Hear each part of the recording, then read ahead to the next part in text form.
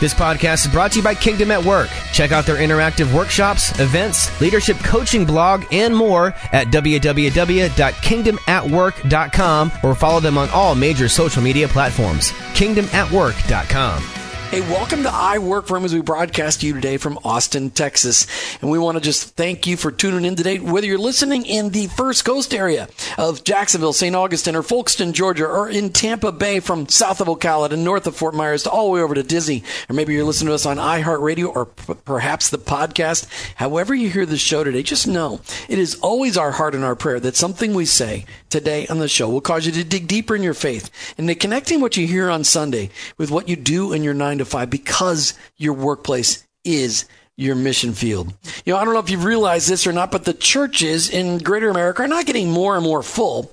They're getting less and less full. But does that mean that the church is not growing? No, I don't think so. Is it because the gospel message is no longer relevant? No, I don't think so. Is it because people in the churches aren't nice? I don't think so. The issue is relevance, and it is community. The people we all work around are all searching for hope and answers to the gnawing pain in their gut. They just don't know that walking through those front doors of the church is going to introduce them to the solution. So how do we introduce them to the solution? Jesus Christ. We got to do it in our workplace. We've got to do it to those we work around and help them experience real community and family that they would find in church. But why can't we bring it into our homes? Why can't we bring that community into our workplaces? You know, how about your small group? Whatever that looks like, we want you to hear about it today. Today in I Work For Him as we broadcast from Sedera Health's world headquarters. Well, it's the international headquarters. Well, it's the national headquarters right here in Austin, Texas at their brand new building. It's fantastic. We're talking with Tony and Felicity Dale. These guys are both former doctors from the UK. They're missionaries. They're both authors. Felicity, wife, mother, grandmother. Tony, husband, and dad and grandfather. Tony and Felicity Dale, welcome back to I Work For Him together. Thank you so much. Well, thank you. It's a delight to be here. It's not often that Tony likes to share the microphone with you, Felicity. We've been trying all year long to get you. I'm glad we get you together around the conference room in Tony's office. It's fantastic. So before we get really started in the conversation about the power of small groups and bringing the experience of Jesus wherever we go, because 65% of the population is not walking through the doors of the church. Let's get personal. How have you guys seen the Lord move in your life personally, recently? How has it impacted? Felicity, we'll start with you. How have you seen the Lord work in your life recently, just in miraculous ways? Well, this one I think is a miracle in the works. I certainly haven't seen the result of it yet. So about maybe 3 months ago, we need some work done on our house. And so we invited in an architect and 2 builders to come and look and see what it was going to cost and what we could do. And all 3 of them, quite independently, said, move. Well, we have always known that the Lord leads and directs us really clearly when it comes to moving to a house. So for our present house, for example, this was about 18 years ago, the Lord gave it to us in an absolutely miraculous way. We were living in a regular-sized house. We needed to, we were running our business from the house. We were beginning to break all the zoning laws because we had so many people working from our house. And so we said to the Lord, what should we do? And as an exercise in futility one day, we were on a plane. We wrote down the 10 things we most wanted in a house. And didn't think too much more about it, except kept the sheet of paper.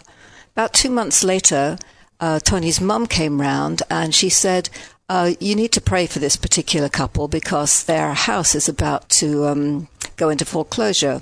Well, we knew the couple, but we'd never seen the house. We went out for a barbecue that evening, and the wife happened to be there, of the couple this house belonged to. And so we asked her to tell us about the house, and she listed down the 10 things that we'd written on our sheet of paper. and then we came to see the house, and we thought, well, maybe not. But Lord, on a decision this huge, we really need to hear from you clearly. And so we asked him for 4 things. We asked him for something from his word. We asked him for confirmation from friends, from peace in our heart. And then we asked for something supernatural. Well, the first 3 came fairly quickly, and the fourth one, we weren't sure how it was going to happen, but a couple that we knew from England who were actually, they were friends and they weren't friends. I'd met them once, Tony hadn't, but they'd taken over leadership of a church that we ran in England, so we had all the same friends, we knew the area, so on. And they were visiting the States for the first time. They were in Georgia, and they said, we'd like to come and see you. And they drove for a weekend from Georgia to Austin. We told them the situation about the house, and the morning before they were due to leave, they said, do you think there's any chance we could go and see this house you've been telling us about? And we called up the couple, and they said, absolutely, come on over. And so we walked in the front door, and the wife turned to us and she said, do you know this girl? And she mentioned a name that we'd never heard of her. But our friends who were missionaries in Greece, who were visiting the States for the first time, said, you don't mean this particular girl. And it turned out that this girl, she also lived in Greece. She was part of the same church, part of the same home church. They saw her every day. And we said, okay, Lord, that is enough confirmation that we will take this house. So when these 3 people, 3 months ago said to us, you need to move, we thought, well, okay, Lord, maybe this is you. And so we started looking. The very first house we saw, we liked the look of. We saw it on a Saturday. We arranged to see it with our kids on the Sunday, and it sold on the Saturday night. And so the one house that we've ever seen that we liked as much as the house that we live in, sold. And so we're saying, okay, Lord, well, what's all this about? What are you doing? And then we also have a team of intercessors who pray for our business. And they wasn't really out of the blue, but it was certainly not expected. Basically came to us with the land that you live on, the house that you live in is sacred land. It's holy.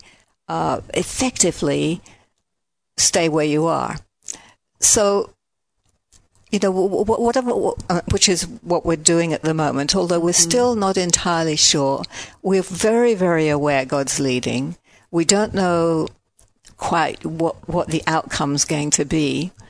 But it's just it's an interesting process. I think we're learning more about how the Lord works, because whereas often in the past his leading has been super clear, here it's slightly confusing. We're having to seek his face more. We're having to dig into his word. We're having to really try and listen to him, and hopefully we'll make the right decision when it comes down to it. So that's what the Lord's doing in our lives at the moment, or in my life. Tony, what kind of color you want to add to that story? Because there's always a different perspective from the other side of the table. Yeah, I think the issue Felicity's putting her finger on is, what does it mean to be led by the Holy Spirit? For as many as are, sons of God are led by the Lord. I can't remember exactly how it puts it, I think in Romans 8. Or for as many as are led by the Spirit of the Lord, they are the sons of God. And learning to really follow God in important decisions, of which life is not primarily made up of important decisions. It's primarily made up of lots and lots of small decisions. But when you become sort of used to seeing that God is leading you in the small, you absolutely expect equal clarity in the large. And this is a large one that we're sort of currently struggling a bit with. Not struggling in the sense of it being an anxiety point, but more, Lord, what do you want? Because we are at a place of change. God's blessed, and I don't know if we'll get onto that, but this sort of Thanksgiving time, we have so much to be thankful for with what he's doing in our companies, with the many doors and opportunities he's opening to us. And if we were going to move, this would make sense. It would make sense now. But we're trying to make sure that we actually hear what the Lord has for us. And I think that's a battle for any Christ follower. It's just like, okay, what does it really mean to follow, as you said so well? But it is, the biggest key is if it's not clear, you don't move. And a lot of people are like, Lord, I'm getting kind of tired of waiting, so I'm just going to go ahead and do things and we'll hope for the best. That's not a real good solution. We've got Tony and Felicity Dalen here today as we're talking about what is church really supposed to be? is it really about the four walls, or how do we be the church wherever we be during the day? These guys have been involved in the small church movement, the house church movement, for decades. And I wanted you guys to get a little feel for it. And Felicity's written incredible books. Felicity, you wrote a book, Small is Big. Unleashing the intentionally... Oh boy, I choose it. Unleashing the intentionally, see if I can get it. Intentionally small, the power of the intentionally, unleashing the power of intentionally small churches. Mm-hmm. I got it. Okay. I do not have it in front of me. We've given away hundreds of copies of that book. I've read it a couple of times. Talk about that book first, because we want to give away a couple of copies today on the air. We'll talk about that book. Why did you write this book? And I know you wrote it along with George Barna, and Tony's got his name on there, but we know you really did most of the work. Well, that is indeed true. Nobody told you that, Jim. Tony did a great editing job. Excellent. No, he definitely added to it a lot. We wrote this book actually at the request of the publisher because they had come across another book I wrote called An Army of Ordinary People, which is a book of stories. I think they wanted something that was a little bit more theoretical than a book of stories. Mm-hmm. And so, when we had the opportunity, George wanted to work with us on it. That seemed a good thing to do. So I hadn't planned to write another book, but I did sit down and write another one. So, yeah. So what's the book about? The book is about house church movements, simple church movements, what God is doing, not just in this country, but around the world, where extraordinary things are going on, and some of the principles involved in that, some of the sort of principles that we'll see multiplying house churches happen. Particularly, what our passion is working with those who are not yet believers. So talk to me about the house church movement. What is that all about? Because, and is it happening here in the States? We all hear about small churches, the underground church in persecuted areas across the globe. But is the house church, the small church movement, is that active and alive here in the States? Absolutely. Yeah, very definitely it is. It's been an interesting journey. I think maybe 10 years ago, house church became very much a fad. So, the house church movement started, but then other churches heard about what God was doing, and a lot of them changed the name of their small group structure to call them house churches. And I think a lot of them hadn't really caught some of the underlying principles of house church and how it really is so very different from the traditional church. And so it sort of, I think its numbers were inflated. I think that a lot of that has died down now, but what's left is a steady, solid, remaining core of what God's been doing. So let's talk about what is a house church. What is a house church? I think the house church has a number of different names. So some people call it house church, some people call it organic church, some people might call it simple church. And I think each of those names reflects a certain characteristic, a certain sort of principles of what is involved.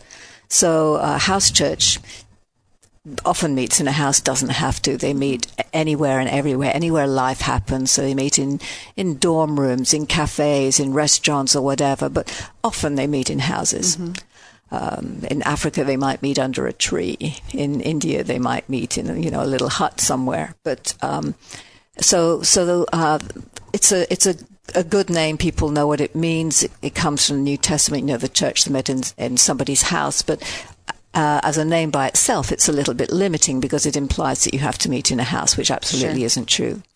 A simple church is another name for it, and I think that reflects the simplicity of what goes on. So if something is going to multiply, it has to be simple. If something is complicated, it makes multiplication far more difficult.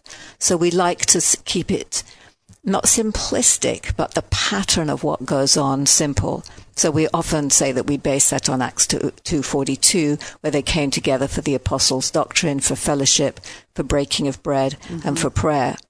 And those four components often A simple church meeting is often comprised of those four components. So people will get together for a meal. They'll spend time in the Word. They'll spend time in fellowship. They'll spend time in prayer. The other verse that we might use comes in 1 Corinthians 14:26, when it talks about each person having something, whether it's a song or whatever it might be. So that implies the simplicity of something. It's not so difficult that it requires a professional to do it. In fact, we've seen 3-week-old believers quite capably leading something because they know what to do. They know that maybe when you finish the meal, let's talk about what God's been doing in your life this week. Okay, we finished that. Now let's study the Word together, and then let's pray for each other and pray for whatever it is that the Lord is laying on our hearts for this week. So that's the simple church. The organic church implies the non-artificial nature of it, perhaps, that these things, they go where they will. The Holy Spirit leads them. They multiply in ways that you might not expect, and in directions it's not programmed. It's organic. So that's the sort of term. So, Tony Dale, it's not about structure. And the last time we were sitting around your dinner table, we had a long conversation about this. It's not about a preconceived agenda or what's written in the bulletin. What is a small church, house church, simple church experience like that's happening in your home? I mean, this is something it's very different than what somebody might experience if they walk through the doors of a four walls church. Yes, I actually think it's really important that we don't think of church primarily as what happens in a gathering. If you were to look at Ephesians or Colossians or, some of the other, books that really provide the bulk of the teaching in the New Testament on church, we're talking about a building constructed with living stones. An English sociologist actually put stuff really clearly in a book he wrote, which I believe was called Liquid Church. And if you think of water, it comes in a variety of forms. It can be frozen, a block of ice. Now, without meaning anything critical by this, most churches would be more like a block of ice. God's frozen chosen. Now, they're not really frozen, but, you can go to that church, that block of ice, you know exactly where it is. You're happening, something discrete. There's that block of ice. But if we now just melt that block of ice, it spreads out into every crack and crevice of society. You can picture what was church in a building. Now the people who are still the church, the living stones, they're out in their work. They're in their marriages. They're at the local soccer team. They're, involved in a board meeting. That's still the church. Even, in what we're doing right here in this radio interview, Jesus is here. Where 2 or 3 are gathered in his name, I am in the midst.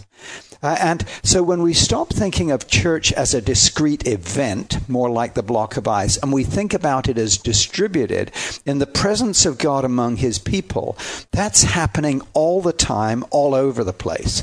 So, you said, well, sort of what's happening in your home? Well, maybe it's not happening in my home at all.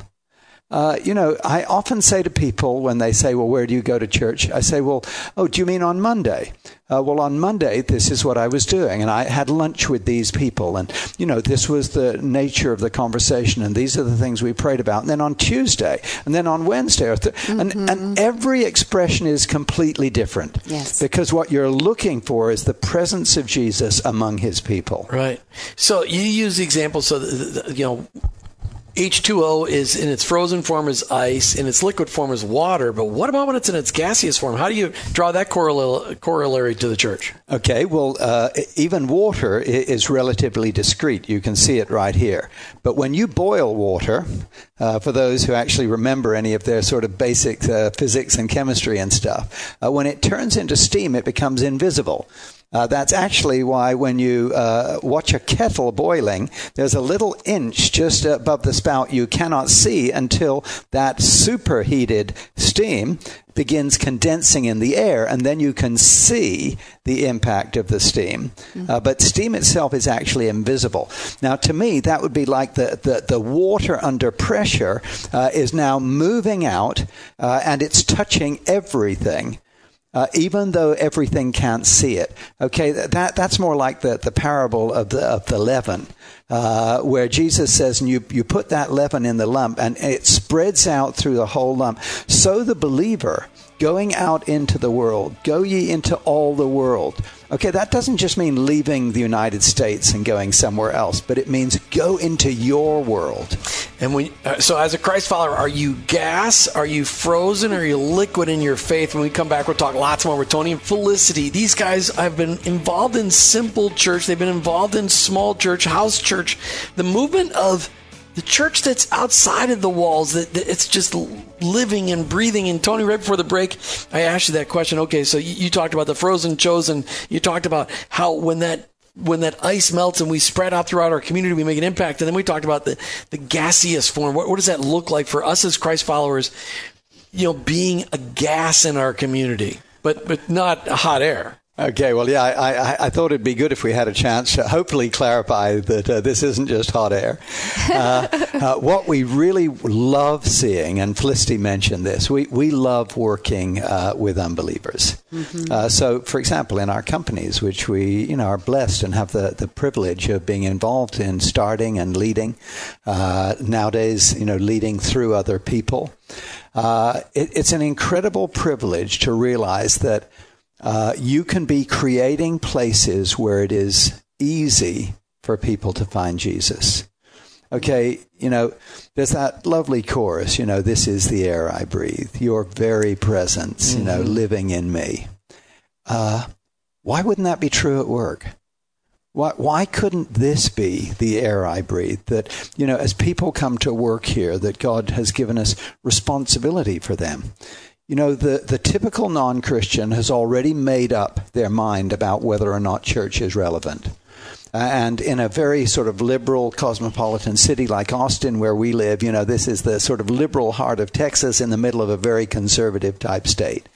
And this is an awesome place for people to explore spirituality.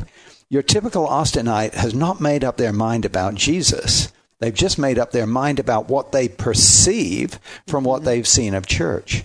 But when you begin thinking of church as people, as it were, walking in the presence of God almost without realizing it, but you're creating in a workplace an environment where it's easy for people to see, oh, this is what it means to follow Jesus. I think you're beginning to see that distributed sort of gaseous form, if we can call it that, of water where everybody can be impacted by it. And I think that just to kind of reiterate what we're talking about is this whole concept that, we know a lot of people that for whatever reason there's been maybe a point in their life where they are afraid of the church, have been hurt by the quote unquote church, and they're not going to enter those doors. And so what are we going to do? But more importantly, who are we going to be? Because this really smart man said to me on the radio a couple of months ago, not do church, but be the church. And I think that might have been Tony Dale, Jim. Might have been Tony Dale. Felicity, most of us have grown up in an environment where we're used to structured church, where somebody's in charge, where one person shares. What's the church really supposed to be like? I mean, what do you think it was like back in Acts when they all gathered together in somebody's house? Interesting question. I think it was... Was that mean like I'd rather ask a different question, Jim? I think it was... Like you described, it was much less structured. I think it was sharing lives together. I know we have friends in India. They have church every morning before the day starts, and they're sharing their lives together. They're bringing This is what God is doing in my life. This is what my day holds. Let's invite Jesus into it. Many of them can't read, and so it's a question of sharing and praying, and then there'll be some principles that they've been taught, and they might discuss those. So I think we have the opportunity to travel quite a bit, and one of the things I often say to people is, say we're in Nepal. Church in Nepal should not look American or British or Western. Mm-hmm. Church should look Nepalese. So if you bring that into a context where we are here in the States, church should look relevant to whatever the group of people is that you're with. So you wouldn't ask, I don't know, a group of skateboarders, for example, to behave like, what's going on in our normal churches, because it's totally irrelevant to them. It should be relevant to their culture, relevant to who they are and what they are. You're not asking them not to be skateboarders just because they now love Jesus. So it needs to be relevant to the context where the people are. So I think it has multiple expressions. And yes, there are some principles involved, like the verses that I mentioned earlier. But it's going to look very, very different dependent on the context. Jesus is not limited by our traditional expressions of church. Yeah. He is far more creative. The Holy Spirit is far more creative than we are. And let's not limit him by saying he's got to do it this way, got to do it that way. When in fact, I love traditions, but we can sometimes take them for granted and they really lose their meaning. And so we don't even know why we do what we do. And so, therefore the freshness of saying, you know what, I'm not going to put God in a box. Let God teach me what I'm supposed to be doing. So can we be the church? Can we be this liquid church? Can we be this church that infiltrates the community?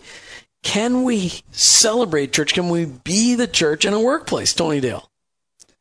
Well, absolutely. What does it look like, though? Well, it looks like, what are you being? And therefore, in the workplace, pretty much as within a traditional context, if you're not really being an authentic expression of Jesus, then you're not necessarily going to communicate his life and his love, within the work context either. So one of the things that's very important to us, and which we're certainly trying to learn how to live in our own lives, is how do we create an environment where it's absolutely natural. For example, an employee comes in and is worried about something. There's a challenge going on at home. Is it appropriate to put an arm around them and pray for them? Mm-hmm. Well, just what I've said there raises questions in people's minds. Can you put an arm around a person?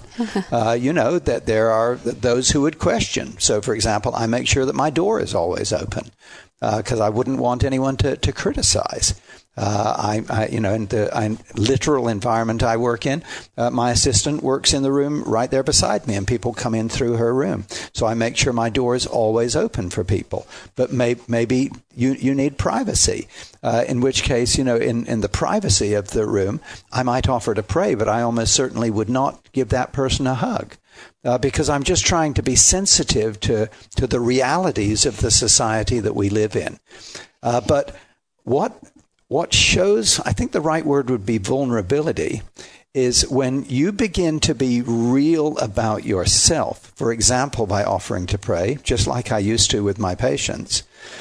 The patients don't hold back, oh, doctor, I'm not here for the religious stuff. No, what happens is they open up. Mm-hmm. They love the fact that you're making yourself vulnerable. Mm-hmm. People are not impressed by our strengths. They're actually impressed by our weaknesses. And by making yourself vulnerable or weak, being like sheep among wolves is what Jesus said in Luke 10, you actually disarm people and create an environment where it's easy for them to open up about the deeper needs in their lives. We are talking today with Tony and Felicity Dale. They've written a great book along with George Barna called Small is Big, Unleashing the Power of Intentionally Small Churches. Love to give you a copy of it. Call the listener line today, 866-713-9675, 866-713-9675. That's 866-713-WORK. Love to give you a copy of this. What this book will do is it'll open your eyes up into the simplicity of what we believe Christ intended for church, and the experience that we believe that Jesus intended for church, where we all participate. And I think, Felicity, Dale, that's part of the deal, is that we go to church today and maybe one or two people's spiritual gifts are celebrated during a service. Yet we all have been given spiritual gifts as Christ followers.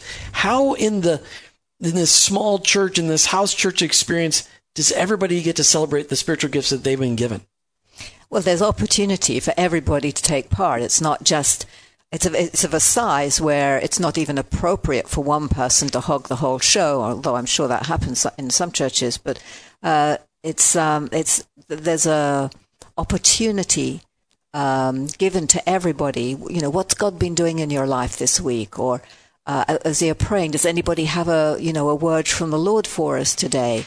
And you really expect everybody to participate. In fact, if some people are not participating, a sensitive facilitator will deliberately draw them out and make sure that they've been able to express whatever it is that's on their heart. And often those quieter people, what they say is actually superbly relevant and absolutely, from the Lord. So we've learned that you definitely try and include everybody.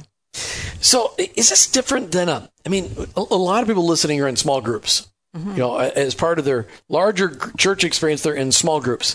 Is small group different than small house church? They both look at each other. We're on radio, though. You can't just keep looking at each other. We do need to talk. Well, you know what? I'm going to say something before she answers that question. One of the things that I think that a lot of people, it's hard to put defining on any of this because, number one, it's not a denomination. It's not an organization. It's not something that can be calculated and tabulated. And so one of the things that I think I've learned, and you can kind of speak to this with that question is, is there a right or wrong, in trying to just walk out what God is asking someone to do. And I suppose when our flesh gets in the way, we can always go wrong, but there's not a set of, this is how we need to meet on Sunday mornings. We need to do, but, you mean you can do house church on a different day than Sunday morning? Absolutely. It means you can lie in on Sunday morning. There you go. That's right. Martha, you were having a conversation with Felicity, but we ran out of time. I want to be able to pick that back up, and the two of them, they can look at each other and figure out who's going to answer the question. Well, I just think that for number one, for our listeners, is this whole concept of home church, simple church, the Acts church, what is it that God wants me to be doing? We need to realize that it's not part of it's a non-structured, structured kind of a thing. There's not one denomination. There's not a headquarters that you can go to and, all of those kinds of things. So I think it's an important, we're just experiencing and exploring this. So Tony, what can you add to that conversation? Well, it probably goes back to something that you mentioned earlier. When you said that on a previous broadcast, I'd said we're learning to be church rather than to do church. Mm-hmm. So, Jim's question is the small group, the life group or care group or whatever it might be called in a church, is that a church? Well, in our perspective, the answer would be yes. But that doesn't really mean that those people are experiencing church there, because most small groups, as a part of a more classic environment, church environment, are designed really to funnel people back into the big. Mm-hmm. So typically they might, for example, discuss whatever the pastor shared on Sunday or something along that line. It's part of a program. Mm-hmm. That program may be a real blessing. The small groups usually are a real blessing. I love the fact that many larger churches are using small groups. I think that's a really important step in the right direction. Mm-hmm. But from our perspective, to just view that as sort of a function, a tool within the larger church environment misses out on so much of what the New Testament communicates. Because actually, I think most of the New Testament can barely be understood outside of the context that actually church is small groups of people. It's like the New Testament is written through a house church lens. So if you look at the love one another's, care for one another's, bear ye one another's burdens, there isn't much practical way to do that with 50 or 100 or 500 or 5,000. You have to break it down into something smaller. And that's why when you then begin to look at passages like Felicity mentioned, 1 Corinthians 14, when you come together, each one has. Well, if there are 1,000 of you coming together, you might have something, but there really is no way to share it unless you do what some churches do, which is maybe break you into small groups of 2 or 3, but just for a minute or two. And that's precious and it's valuable. One loves to see that step in that direction. But how about if we just accepted that actually that was really church? And so now what we might experience, after this interview and the 4 of us go out for lunch together and Jesus is in the midst and we're exploring what that looks like, that's church. And that's what we'd love to be able to communicate to people, that we move into that sort of experience. But Felicity, how do we deal with the church guilt? Because if I am not in church on a Sunday morning, and yet I've had an amazing church experience at work several days, over lunch several days, and in my small group experience, wherever that may be, I still feel guilty for not being in church on Sunday. What do I do with that? You live through it. It takes a long time before you don't have that sort of Sunday morning expectation that you're going to get dressed in your finest clothes. Well, I don't ever do that, but okay. And head off in the car to church. That takes, I think, a work of the Holy Spirit to sort of before that isn't a situation. But it's a thing, though. Oh, yeah. I mean, it's a thing. And a lot of people listening today are going, I do experience church at work. Ever since I've been listening to I Work For Him, I understand my workplace is on mission field. So people understand that, and they've had experiences like we had the last time we were around your dinner table, where a bunch of Christ followers got together and they just shared life, and that was church. But yet there's still that guilt. Why weren't you in the Four Walls Church on Sunday morning? I mean, I want to know, because I personally struggle with that, because we get to experience church 5 days a week as we interview people, and when we go on these road trips, we get to sometimes interview 20 people. It's incredible.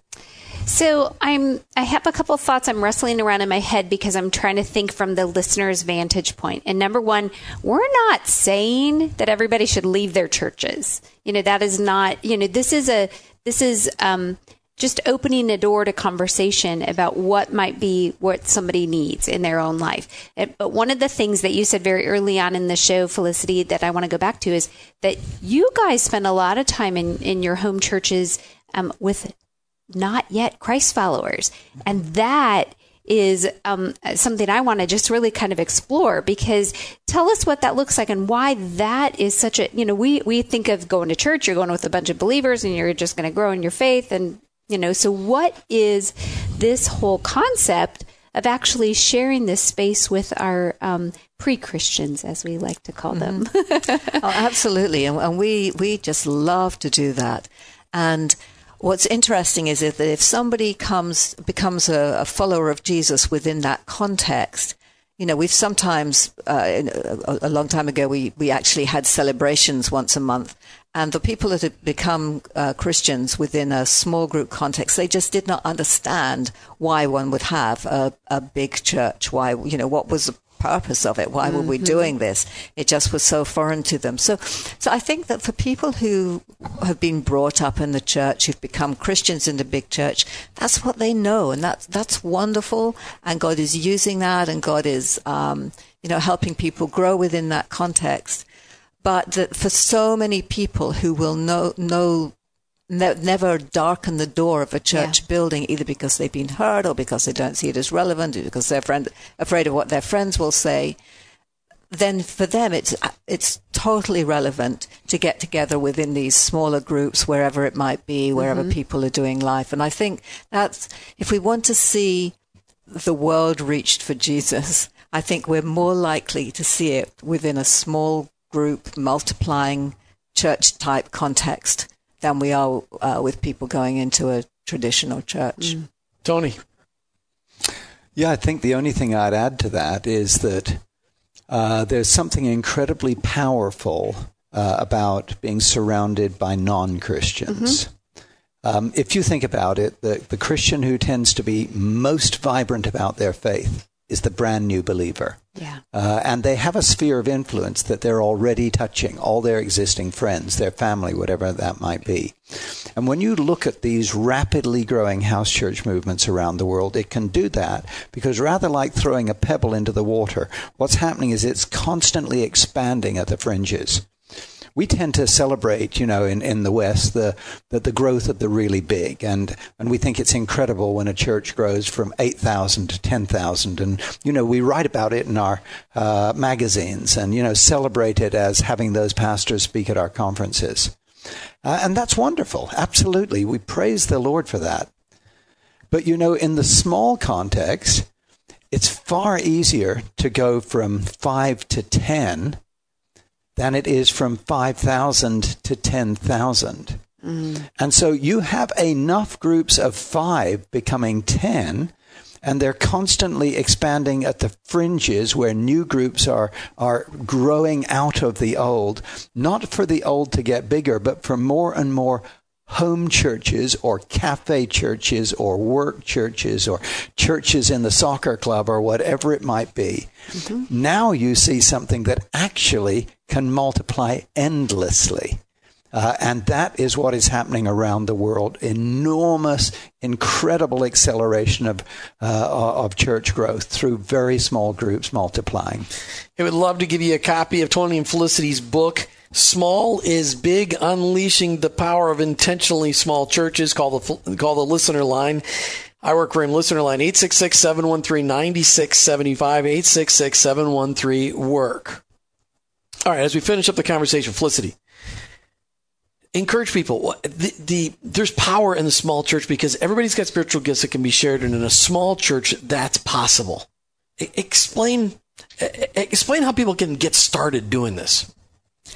Well, the easiest way to do it is just to gather a few friends and to start. Especially if some of your friends don't know the Lord already, just say, hey, we'd love to get together and share our experience with God or whatever it might be. We'd love to hear what your experience with God is. People who don't know the Lord will have God stories. And we don't just need to be sharing ours. We need to be hearing theirs. And from there, it's so easy to say, well, how about we study this book on spirituality together? Here, look, you present them with, a New Testament, whatever it might be, and it's very easy to do that. And from there, the church just developed. I love that. Tony and Felicity Dale, thanks for hosting us here in Austin, Texas. Thanks for being on I Work For Him today. Thanks for talking about small church.